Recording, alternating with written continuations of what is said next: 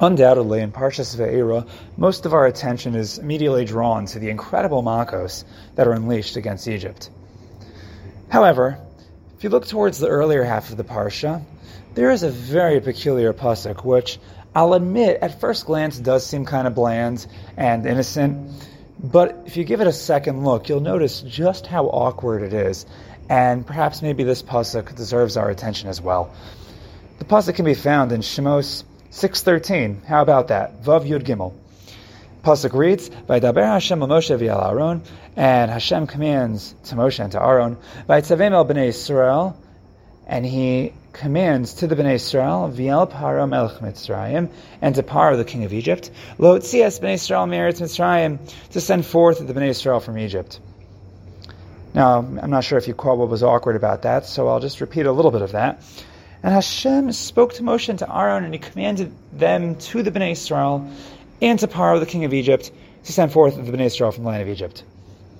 So I understand the piece about commanding Paro to send forth the Bnei Yisrael from Egypt, but what was with those extra words, V'el Bnei Yisrael, V'etzaveim el Bnei Yisrael? He commanded to the Bnei Yisrael, V'el Paro, and to Paro. It sounds like we're commanding the Bnei Yisrael and Paro to send forth the Bnei Yisrael from Egypt. Now, is that really what it's saying? That in addition to commanding Paro, he's commanding the Bnei Yisrael to let the Bnei Yisrael go forth from Egypt? What exactly does that mean? So Rashi gives a very simple explanation that the word El in this context doesn't mean to. It's not to the Bnei Yisrael, but it's regarding the Bnei Yisrael. Vaytzavem el Bnei Yisrael, and he's commanding them regarding the Bnei Yisrael, V'al Paro, and to Paro, that he should let forth the Bnei Yisrael from Egypt. In other words, the nature of this command is going to regard the Bnei Yisrael. And there are many other instances in the Torah where you find such a read that the word El, which normally means to, it can mean regarding, command about the Bnei Yisrael. However, this read still is very awkward, and that doesn't really change the strange flow. After all, the same pasuk is going to say, "Lahotzias b'nei Yisrael me'eretz Mitzrayim," that Paro is supposed to send forth the Bnei Yisrael from Egypt. So, what exactly is this pasuk telling us? Why does it sound like Hashem is commanding also the Bnei Yisrael to send forth the Bnei Yisrael? And for this, we turn to the Yerushalmi, which is found in Rosh Hashanah Parak Gimel Halacha Hey, and it's cited in Rav Chaim Shmulevitz's Sichos Mussar in the piece titled Yesh Kona Olamo B'Shala Achas. And the Yerushalmi reads as follows: Amar B'Shmuel Rabbi Yitzchak Al Matzivum, regarding what in fact were the Bnei Yisrael commanded at that moment? Al Parshas Shiluach Avadim, regarding the chapter, the passage of sending forth of your slaves. Why does it sound like the Bnei Yisrael are being commanded to send forth the Bnei Yisrael? Because that's in fact what's happening right here. Explains the Gemara. It was at this moment, just while they were slaves but getting ready to taste the taste of freedom, to be sent forth and to no longer be slaves, it was at that moment that they were commanded to eventually free their own slaves. And this is supported by the pasuk in Yirmiyahu, Lamed Daled, Yud Gimel Yud Daled. Ko amar Hashem Elokei Yisrael, Nechi karasi brisas avseichem b'yom hotzio sam eretz Mitzrayim mibeis avadim le'mor. Hashem will say that I forged a covenant with your forefathers on the day that I began to take them out of Mitzrayim, in the house of bondage. And what did I tell them at that time? Miketz sheva shanim tishlechu ish es achiv v'ha'evri. At the end of 7 years, a person should send forth his brother who is a Hebrew slave. In other words, at that moment, they were commanded regarding sending forth the slaves. We're going to learn 3 incredible lessons, each which could stand by itself from this particular pasuk. We start off with what Rav Chaim Shmulevitz says. Rav Chaim Shmulevitz explains why was it so significant, why was it at this particular moment that Hashem commanded Moshe and Aaron to command the Bnei Yisrael, to send forth the Bnei Yisrael, that he commanded them at that moment that they will eventually send forth their Hebrew slaves. Because when you have a Hebrew slave, when you own someone who's working for you, it's very hard to send them forth. It's very hard to let go of them.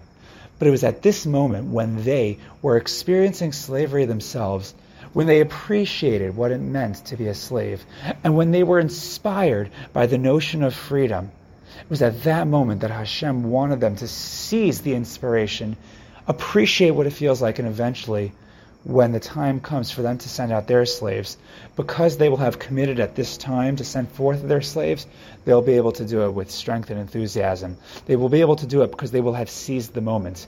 Explains Rav Chaim Shmulevitz, in our nature, sometimes we feel it, and sometimes we don't feel it. And the idea is that at the moment of inspiration, you have to recognize that you're not going to feel later the same way that you feel now. You have to make a commitment right now. And thus, it was at that moment that they were commanded, eventually you're going to have to send forth your slaves. At that moment, when they most appreciated the difference between slavery and freedom, that's when they had to hear it. Lesson number 1. Lesson number 2. Consider not just the significance of the moment, of the appreciation that the Bnei Yisrael had of what it means to be a slave versus what it means to be free. Yes, they should seize the moment and not lose sight of the inspiration that they have right now. But look at how the Torah is using this moment for the Bnei Yisrael to use their personal experience to relate to other people. Yes, there's certainly a lesson here in how to act when you're inspired, but beyond that, how to think about other people.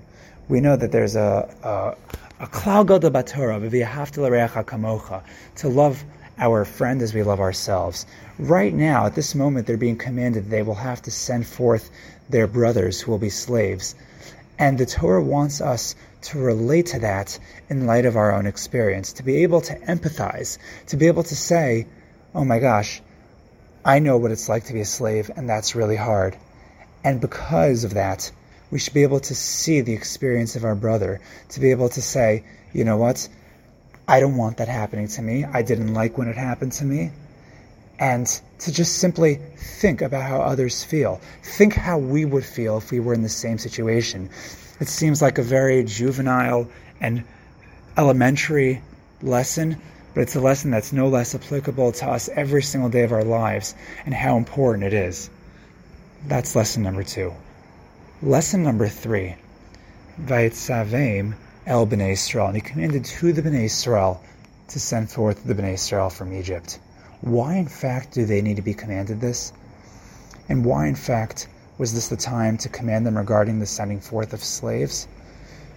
Because, at the end of the day, we need to be commanded. We need to be commanded to send ourselves out. It's not just a command about how we should treat our slaves, but it's a command about how we should treat ourselves. We know that in the Makkah of Choshech, in next week's Parsha, in Parshas Bo, Chazal tell us that 4/5 of the Jews died simply because they did not want to go forth. They did not want to leave their gullus. They had a slave mentality. And very often, a slave also wants to stay in his servitude. In fact, in Parshas Mishpatim, this is one of the possibilities, one of the suggestions that arises in the Chumash, that there's a slave who might say, Ahavti asadoni, and I'm going to stick to my servitude. I'm going to stay in the house of bondage. And that we don't realize is not what our true destiny is. Right then and there, we're commanded that we have to leave Egypt, and any other scenario in the future where there's going to be a Hebrew slave, in that scenario as well, we have to send them forth. And if we are in that position eventually, we have to send ourselves forth, because we have a destiny to serve only Hashem, not to be in a house of bondage. We can't forget that our gullus is a gullus. We have to recognize that there is a future, and that we have to feel the feeling that we have of being slaves, what that means to suffer in gullus. We have to latch on to that inspiration and realize that we don't want to be here, and not lose sight of the fact that we don't want to be here, and we don't ever want to be there again. If chas v'shalom it should happen that we go from one gullus to the next, if we ever have to be Hebrew slaves again, no, there is a mitzvah of shiluach avadim which reminds us that we have a destiny of serving only Hashem, of being redeemed and leaving our gullus. So we have, once again, not losing hold of the inspiration that we have right now, acting right now. Lesson number 2, being sensitive and empathizing with other people and with their feelings, using our experiences to relate to the feelings of others. And lesson number 3, that in fact sometimes we do need that kick. Sometimes we do need that reminder that we have to leave our gullus, because Be'ezras Hashem eventually there will be a geula. B'meira b'yameinu.